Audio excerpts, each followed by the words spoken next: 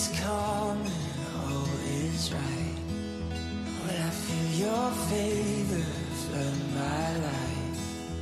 Even in the good I'll follow you. Even in the good I'll follow you. When the boat is tossed upon the waves, when I wonder if you'll keep me safe. Even in the storms I'll follow you.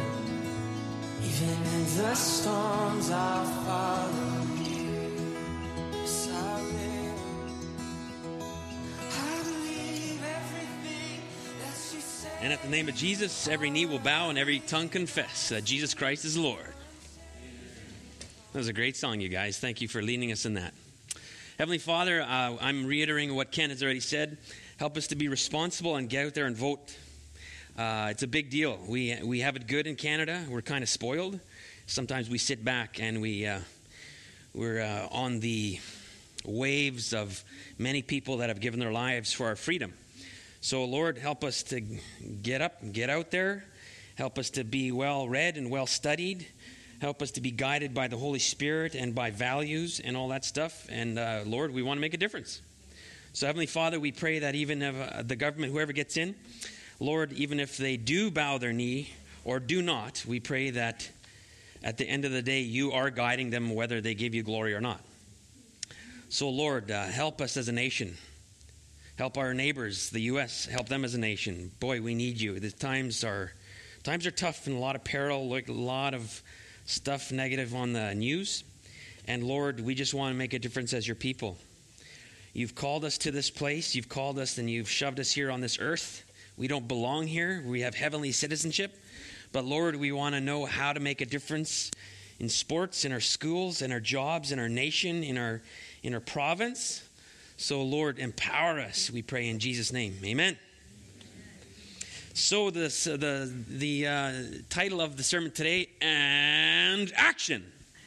That's what it's supposed to say. So you see it written down there, but you can't really read it the way I can say it, right? So, and action. So this is one thing that has been messed with over the years, because either as Christians sometimes we have no action, we have great theology, and we have great doctrine, but we just sit there and don't do anything about it.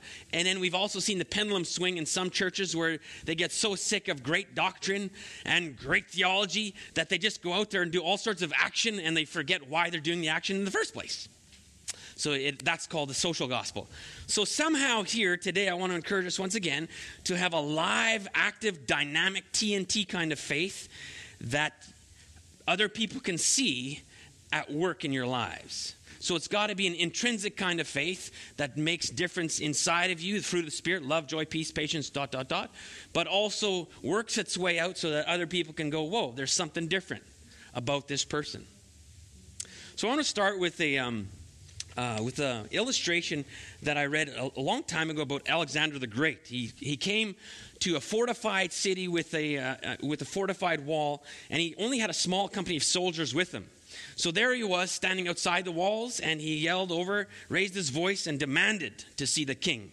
Used an imperative. When the king finally arrived, he insisted that the king surrender the city and its inhabitants right now. And the king laughed, because he looked at Alexander and his small company. He's going, are you kidding me? Why would we do that? And he kind of scoffed him, and what harm could you do to us with that small company of men? But Alexander offered to give the king a demonstration. So what he did is he ordered the men to line up in single file, and he started marching. And on they marched, and he marched them straight toward a sheer cliff. All the townspeople gathered around thinking this guy's nuts. And they looked over and they watched in shock, in silence, as one by one Alexander's soldiers marched off the cliff without hesitation, right to their deaths. After 10 soldiers died, Alexander ordered the rest of the men to return to his side. The townspeople and the king immediately surrendered to Alexander the Great. They realized that if a few men were actually willing to commit suicide at the command of this dynamic leader, then nothing could stop his eventual victory. Their faith in this man led to action. So today, you know where I'm going with this. Does our faith in Jesus Christ lead us to action? Does it make a difference in your life? So turn with me to James chapter 2, please. James chapter 2, starting at verses 14 to 26. You know I'm a fan of grabbing your Bibles, so please do that. James chapter 2, starting at verse 14 all the way to verse 26. James 2, verse 14. What good is it, my brothers and sisters, if a man claims to have faith but has no deeds? Can such a faith save him? Well, suppose a brother or sister is without clothes and daily food. If one of you says to him, go, I wish you well, keep warm and well fed, but does nothing about his physical needs, what good is it? In the same way, faith by itself, if it is not accompanied by action, is dead. But someone will say, well, you have faith, I have deeds. Show me your faith without deeds, and I will show you my faith by what I do. You believe that there's one God. Well, wow, great, good. Even the demons believe that, and they shudder. You foolish man, you foolish woman, do you want evidence that faith without deeds is useless? Was not our ancestor Abraham considered righteous for what he did when he offered his son Isaac on the altar? You see that his faith and his actions were working together, and his faith was made complete by what he did. And the scripture was fulfilled that says, Abraham believed God, and it was credited to him as righteousness, and he was called God's friend. You see that a person is justified by what he does, and not by faith alone. In the same way, was not Rahab the prostitute considered righteous for what she did when she gave lodging to the spies and sent them off in a different direction? As the body without the spirit is dead, so faith without deeds is dead. Some juicy stuff in there. Especially lots of us absolutely love the book of Romans. So we're going, how can Romans and James be in the same Bible when Romans seems to be nailing that we're justified by faith? And here James now is really pushing works. But I think they're very complementary. So let me read from another version that might bring some clarity. And this is what it says. Dear friends, do you think you'll get anywhere in this life if you learn all the right words but never do anything? Does merely talking about faith indicate that the person really has it? For instance, you came upon an old friend dressed in rags and half starved and say, well, good morning, friend. Be clothed in Christ. Be filled with the Holy Spirit. Then you walk off without providing so much as a coat or a cup of soup. Where does that get you? Isn't it obvious that God talk without God acts is outrageous nonsense? I can already hear one of you agreeing by saying, sounds good. You take care of the faith department and I'll handle the works department. Not so fast. You can no more show me your works apart from your faith than I can show you my faith apart from my works. Faith and works, works and faith fit together, hand in glove. Do I hear you professing to believe in one and only God, but then observe you complacently sitting back as if you had done something so wonderful? That's just great. Demons do that. But what good does it do them? Come on, use your heads. Do you suppose for a minute that you can cut faith and works in two and not end up with a corpse in your hands? Wasn't our ancestor Abraham made right with God by his works? When he placed his son Isaac on a sacrificial altar, isn't it obvious that faith and works are yoked partners? That faith expresses itself in works? That the works are the works of faith? The full meaning of believe in the scripture sentence, Abraham believed God and was set right with God, includes his action. It's that mesh of believing and acting that Abraham named God's friend. Is it not evident that a person is made right with God not by barren faith, but by faith fruitful in works? The same is with Rahab the harlot. Wasn't her action in hiding God's spies and helping them escape that seamless unity of believing and doing? What counted with God? I got to say that again. I said that all wrong. Wasn't her action in hiding God's spies and helping them escape that seamless unity of believing and doing what counted with God? The very moment you separate body and spirit, you end up with a corpse. Separate faith and works, and you get the same thing. A corpse. A corpse. So today I want us to kind of see here that faith with no action is really a dead faith. Somehow faith has got to make its way out. And I think it does in two areas. I want to look a little bit more at the action part of it, but in two areas, especially in that there's going to be something, when you have faith in Jesus Christ, something's happening inside you. You will change. But also that change will become evident in how you interact with people.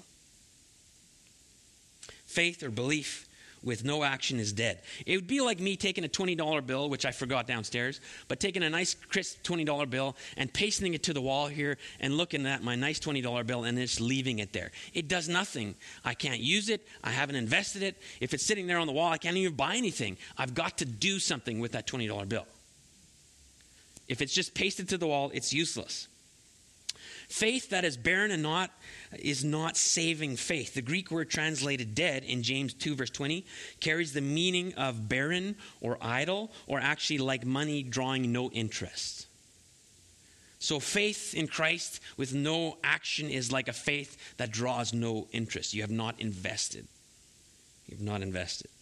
Wiersbe says that dead faith is not saving faith. Dead faith is counterfeit faith and lulls the person into a false confidence of eternal life. Another take on this is that you can have a faith without works, but how sad. We know that the book of James was written to believers. Therefore, we know that he's actually addressing believers with faith and believers with faith and works. So he's not throwing this out there to everybody. He's talking to church people. And he's saying it's nuts that you think you could just have faith and nobody can tell. How sad is it to have faith without evidence? I think we're sometimes tempted, like I gave a little foreshadow before, I think we're tempted sometimes to think that right thinking and right theology is much more important than action. But when you study James, you realize that if you have no action to your faith, then you do not have right thinking or right theology. Because if you have right thinking and right theology, it will show itself in right action. Make sense? So Richardson, just a guy that's smarter than me, says James' reference to demonic faith is sobering. Because isn't it interesting here within this James chapter 2, in these verses we just said, he goes on to commend them about their faith, but he says, you believe in one God? Well, fantastic. So do the demons. And they shudder. So if we just say, yeah, I believe God, but there's absolutely no difference, no evidence, no fruit of the Spirit, no action, he's just like, James is being honest. He's one of those redneck guys that says get her done. He wears that kind of hat. And here he's saying, if nobody can tell, if there's been no change in your life, really? Even demons believe in one God. And they at least shudder. They shudder. Richardson says his reference to demonic faith is really sobering. The demons also have a monotheistic belief, so they believe in one God. They know of the reality of God, but they are still malevolent. Many believe that which is true about the deity, but orthodoxy may have no effect on the evil activities of their lives. The only effect on the demons is that they actually shudder at the thought of God's existence and his power over them. Believers should do much more than just shuddering, just as they should be doing more than merely professing belief. So think about that for a second. Even the demons believe God and they shudder. But some of us have kind of lost that. In fact, I was just reading I was watching some leadership videos lately. And one of the very things that this one leadership guru was saying, he says, I think one of the things that we have lost in our transferring leadership to the younger generation is the word honor. He says, I think we have become a generation that thinks they deserve everything. And part of that has come because we have lost the art of honor. And I have to probably nod my head at what he's thinking there. Because when you think about it, we have often lost our honor for our older parents. We just shove them in a home somewhere. We've lost the honor of an older pastor that's been there, done that. We've lost the honor of people that are older than us in business, and we need to learn and be mentored from them. And I think we've lost our honor to God. He's also our homeboy. Jesus, our homeboy, the big man in the sky. All sorts of weird things that I've heard. And I'm going, what? I think we've been dumbed down and we've lost honor. We've lost honor. the demons believe in this one God. So in a sense, they had, in a sense, quote unquote, because this is being recorded, in a sense, they have right theology in the way that there is one God, and they shudder. And I think sometimes we don't shudder because we have really dumbed down our view of God. Dynamic faith is what I want to chat about. It's interesting because in Matthew 28, which we talked about last week, that we're supposed to be making disciples, baptizing them in the name of the Father, Son, and Holy Spirit. By the way, commercial break, we're having a baptism going on at the beginning of this next month. So we're getting the water ready. We're going to even warm it up for you. So if you haven't been baptized, come on. Let's get going. Okay, that's a free commercial break right there. So be baptized, and we're having one soon. So come talk to me after the service. So in Matthew 28, he says, don't make converts. Don't make people just kind of believe in Jesus. You actually make disciples. And we start that initiation process through baptism and then helping people live out their faith. What does that mean? What does that mean? And Eugene Peterson comments on Matthew 28 when there's this discovery of the resurrection of Jesus Christ. So he died on the cross, he was buried, now he rose again, and now he's looking to Matthew 28 with the resurrection. And he says, I love the contrast between those Roman guards. Remember the Roman guards that were paid off to lie about it? That they fell asleep and then the disciples came and they stole the body? So we know that lie. Well, he says, I love the contrast between the Roman guards, insensible and sprawled out on the ground, paralyzed by fear, and then the two exuberant women kneeling on the same ground, energized by fear. So the guards were paralyzed by fear. The women were energized by fear on the same ground. It's the same word in both cases, fear. But it's not the same thing. There is a fear that incapacitates us for dealing with God, and then there is a fear that pulls us out of our preoccupation with ourselves, with our selfishness, and with our feelings or our circumstances into the world of wonder. It pulls us out of ourselves into the very action of God. I love that. The two contrasting groups of people met on the same ground with the same fear. Some of them were just shuddered and paralyzed, and the ladies all of a sudden became great evangelists and ran and told others about Jesus Christ rising from the grave.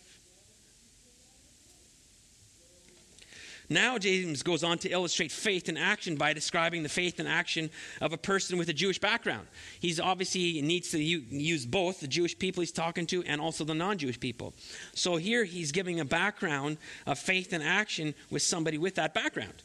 And that's Abraham. In verse 21, the word counted, it was counted to him as righteousness. It's actually a legal or a financial term. So he is counted, he's been counted as righteousness. So it's been put to one's account.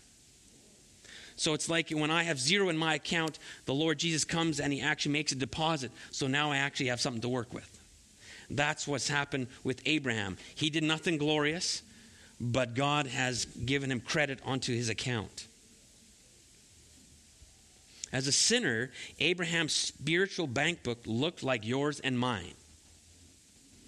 Empty. And we've got to remember that all have sinned and fall short of the glory of God. And the wages, so if you want to get paid for your fantastic works, well, the wages of sin is death. But the gift of God is eternal life through Jesus Christ our Lord. So here we see it again.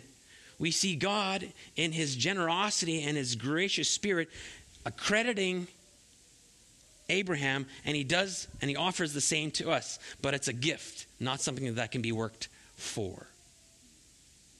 So Abraham, he trusted God, and God put righteousness on Abraham's account. Abraham did not work for his righteousness. He received it as a gift from God. He was declared righteous by faith. He was justified by faith. And in Romans 4, it makes that very clear. You can check that out at home. And James points out to another event in Abraham's life, an event that took place many years after Abraham's conversion. So the word after is very important here. So already he came to know who God is. He came to a friendship with God. And after that, Abraham continued to show his faith by his actions. And that event took place in Genesis chapter 22. Remember when they finally had a baby and he was so pumped and God made this promise that he would bless him more than the stars of the sky? And then all of a sudden he's supposed to take his beloved son, walk him up the hill and sacrifice him there on the altar? That would be an awkward request. And here, that's what happened to him, and you can read about that in Genesis chapter 22. Abraham was not saved by obeying God's difficult command. He didn't actually bring him up to the mountain and sacrifice him there, and then God said, finally there, yes, now you can have a friendship with me. He already was justified, and he showed his works by obeying God. And even though he wasn't quite sure how this was going to work out, by faith he walked up that long hill with his little chattering son carrying the wood and asking all the right questions. Where's the sacrifice, God? Or where's the sacrifice, Dad? Boy, that's an awkward question, isn't it? James 2 verse 22, you see that his faith and his actions were working together, and his faith was made complete by what he did. A perfect relationship between faith and action. Somebody has expressed it. Abraham was not saved by faith plus works, but a faith that works. Abraham. But then, and again, this points to me toward the validity of Scripture, God includes this very messy person, Rahab, in this passage. Rahab is somebody that you just really don't want to talk about at family devotion times with your grade 4 kid. What did Rahab do, Mama? She was a woman of reputation. What does that mean, Mom? Let's move on. Nonetheless, in the second illustration, Rahab, the background for her is found in Joshua 2 and Joshua 6.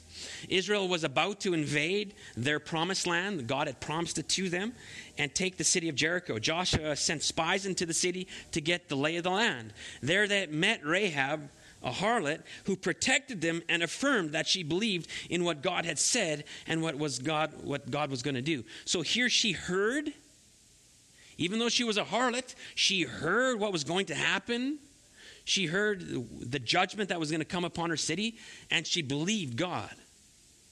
And it showed she hid the spies so that the people of the city could not find these spies. So interesting. Her life wasn't all together yet. Not everything was tickety-boo in a row. She was still messed up. She apparently was still a harlot because that's what she was called. But yet, when she heard, she responded and she acted. I bet you if she had a watering hole somewhere, she would have been baptized. There's just another little plug.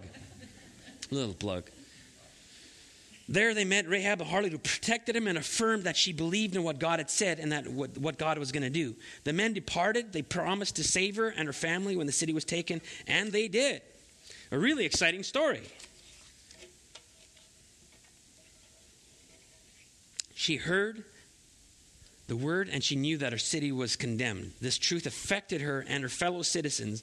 And in Joshua 2, verse 11, we see that all of the people, their hearts melted within them. So they responded.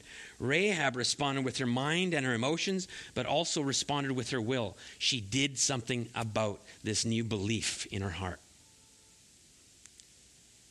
She risked her own life to protect the Jewish spies, and she further risked her life by sharing the good news of deliverance with the members of her family. So how can we act? There's so much juicy information here, but we got limited time. So how can we act? So it's interesting that this actually fell right before voting Monday.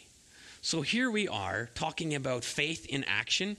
So obviously, the first action I'm going to call you and tell you, give you an imperative or almost a command to do, is get out there and vote tomorrow, please.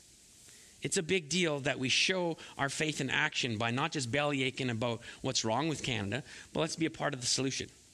Yeah? But more than that, here in Proverbs 31, it says, speak up for those who cannot speak for themselves, for the rights of all who are destitute. Speak up and judge fairly. Defend the rights of the poor and needy.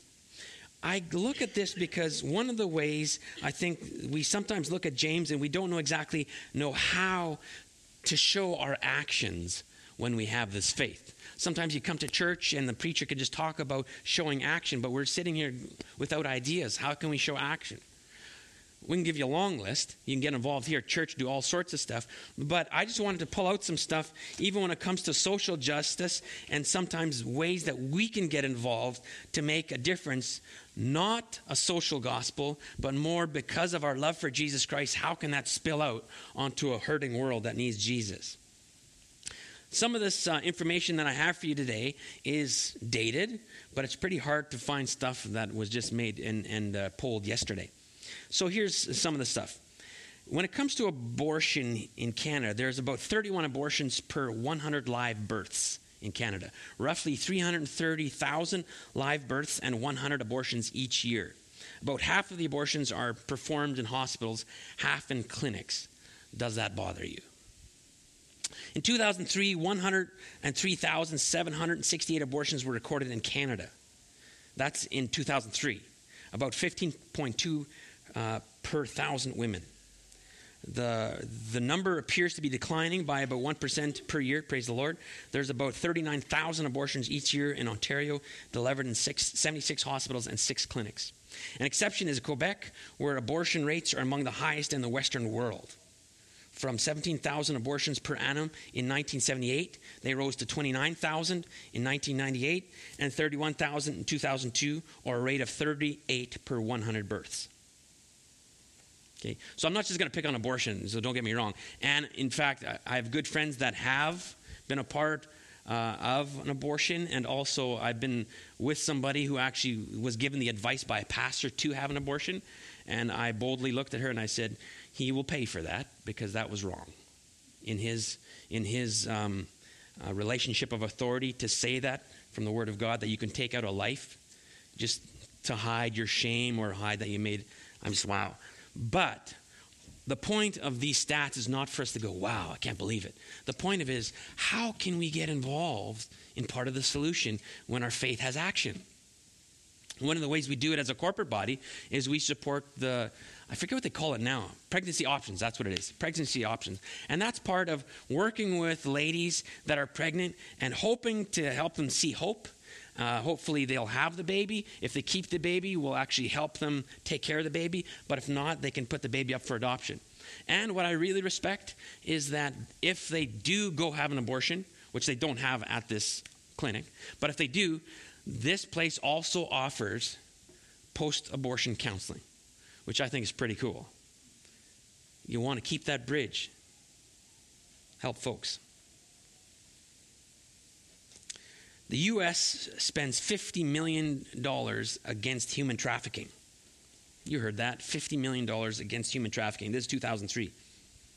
Did you know that for a while, I'm not sure if it still is, but Calgary is one of the hotbeds of child trafficking? Calgary? Blew my mind. 800,000 people trafficked across international borders each year. A huge percentage of all victims of human trafficking are children. We tend to think that slavery is a thing of the past, but sadly, it's a booming industry. In fact, you have a lot of people get up in arms when we have Olympics and stuff like that, because when Olympics come or big shows like that, there's a whole lot more illegal immigrants and stuff that come in for the purpose of prostitution. Moving on here, according to the 2005-2006 Transition Home Survey, admissions of women and children into Canada's shelters for abused women total about 106,000 from April 1, 2005 to March 31 of 2006. 106,000.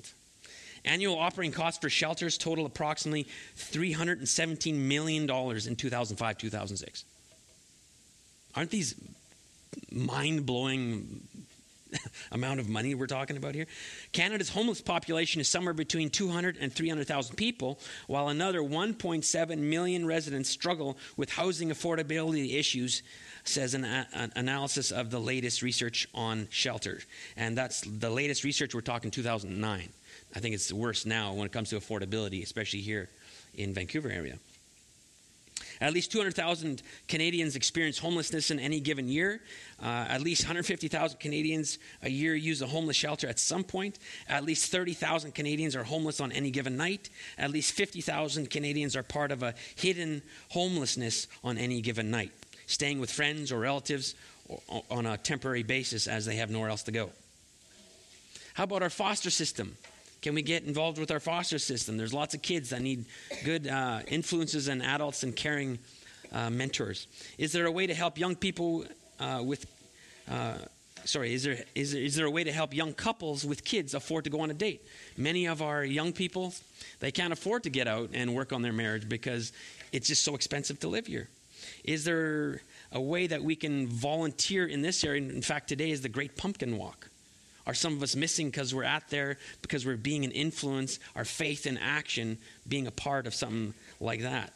Can we build a house for a family in Vicente Guerrero, Mexico? That's coming up, by the way. Can we drive somebody to a cancer clinic? Can we pay for a kid to go on a retreat? Do we go out and make a difference at the polls and vote? All in the name of Jesus. So I could sit here for a long time, right? But the point of today, the message that we see here, is the beautiful faith that Christ has given us. Here, we don't just sit there and wonder what it's doing in our lives. It bubbles within us, the fruit of the Spirit. We continue to grow in that. And it doesn't just stay there. That spills out onto our communities. It should spill out onto our friendships. It should spill out into our cities, into our province, into our nation. It should spill out into things that we're a part of. It should spill out into the things that we're a part of. Lastly, and very, very real for us in our congregation here, how about the injustices to our elderly? This is huge, and it was mind-boggling for me. In fact, in good old Altona, you know Altona? Good old Mennonite, Mecca there. I heard one time where a little lady, she was kind of starting to lose her mind with dementia, but she had this money from her husband passing away, so she bought a new garden tractor. At least she bought a John Deere, brand new garden tractor. So that's fantastic, right? But wouldn't you know it, the next week she was back and she wanted to buy another one. So at that point, the salesman has got to either make some dough and rub his hands and go, can you believe this? Or understand that, what is this old lady doing with two sweet green John Deere garden tractors? I've heard it, and we've been a part of it. In fact, it's even been part of a church discipline system here at our church, where some of our older folks have been almost taken advantage of, and we have stepped in. That is faith in action. In fact, Ken and I, we were just part of a benevolent meeting. All the churches, or a lot of the churches in our community, are starting to get together when it comes to benevolent, because we have lots of people that really need help. Not just from the government, but from real people, real relationships. But what is sometimes happening is we have folks that are knocking on our door, and then they go over to Peace Portal, and then they go over to the Village, and then they go over to White Rock Baptist. So we're trying to get together as a bunch of churches in our community and figure out how we can best help our community. And I love some of the teamwork that's happening, because there's sources out. There's Atira. There's different kinds of things in our community. So we're actually working within our community, even in the secular system, on helping folks in our community, not just helping them, but helping them in the name of Christ. So my conclusion today is conclusionless. I'm going to leave it to you. I'm going to give just a moment or two of silence, and I want you to ask that question. Instead of a belly aching here, I want us to know and consider, how is the gospel of Jesus Christ affecting us today? How is the gospel of Jesus Christ, the faith that you have in this living God, how is it changing the way you act and pushing you into action? So let's take a moment to think. How can I show my faith this week? What action can I be a part of this week? Let's bow our heads.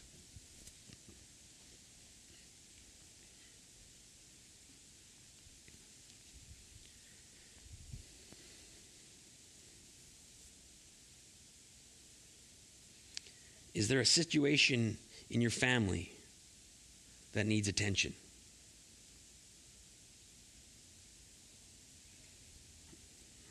Is there a little old lady down the road that needs her lawn mowed? Is there a young, desperate,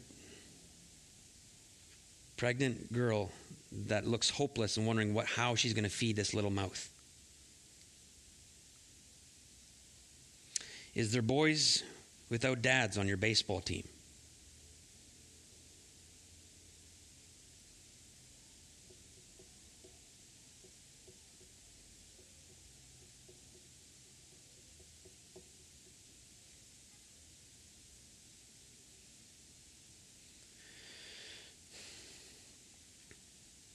Heavenly Father, you have called us to this place. You've called us to our communities, to our families.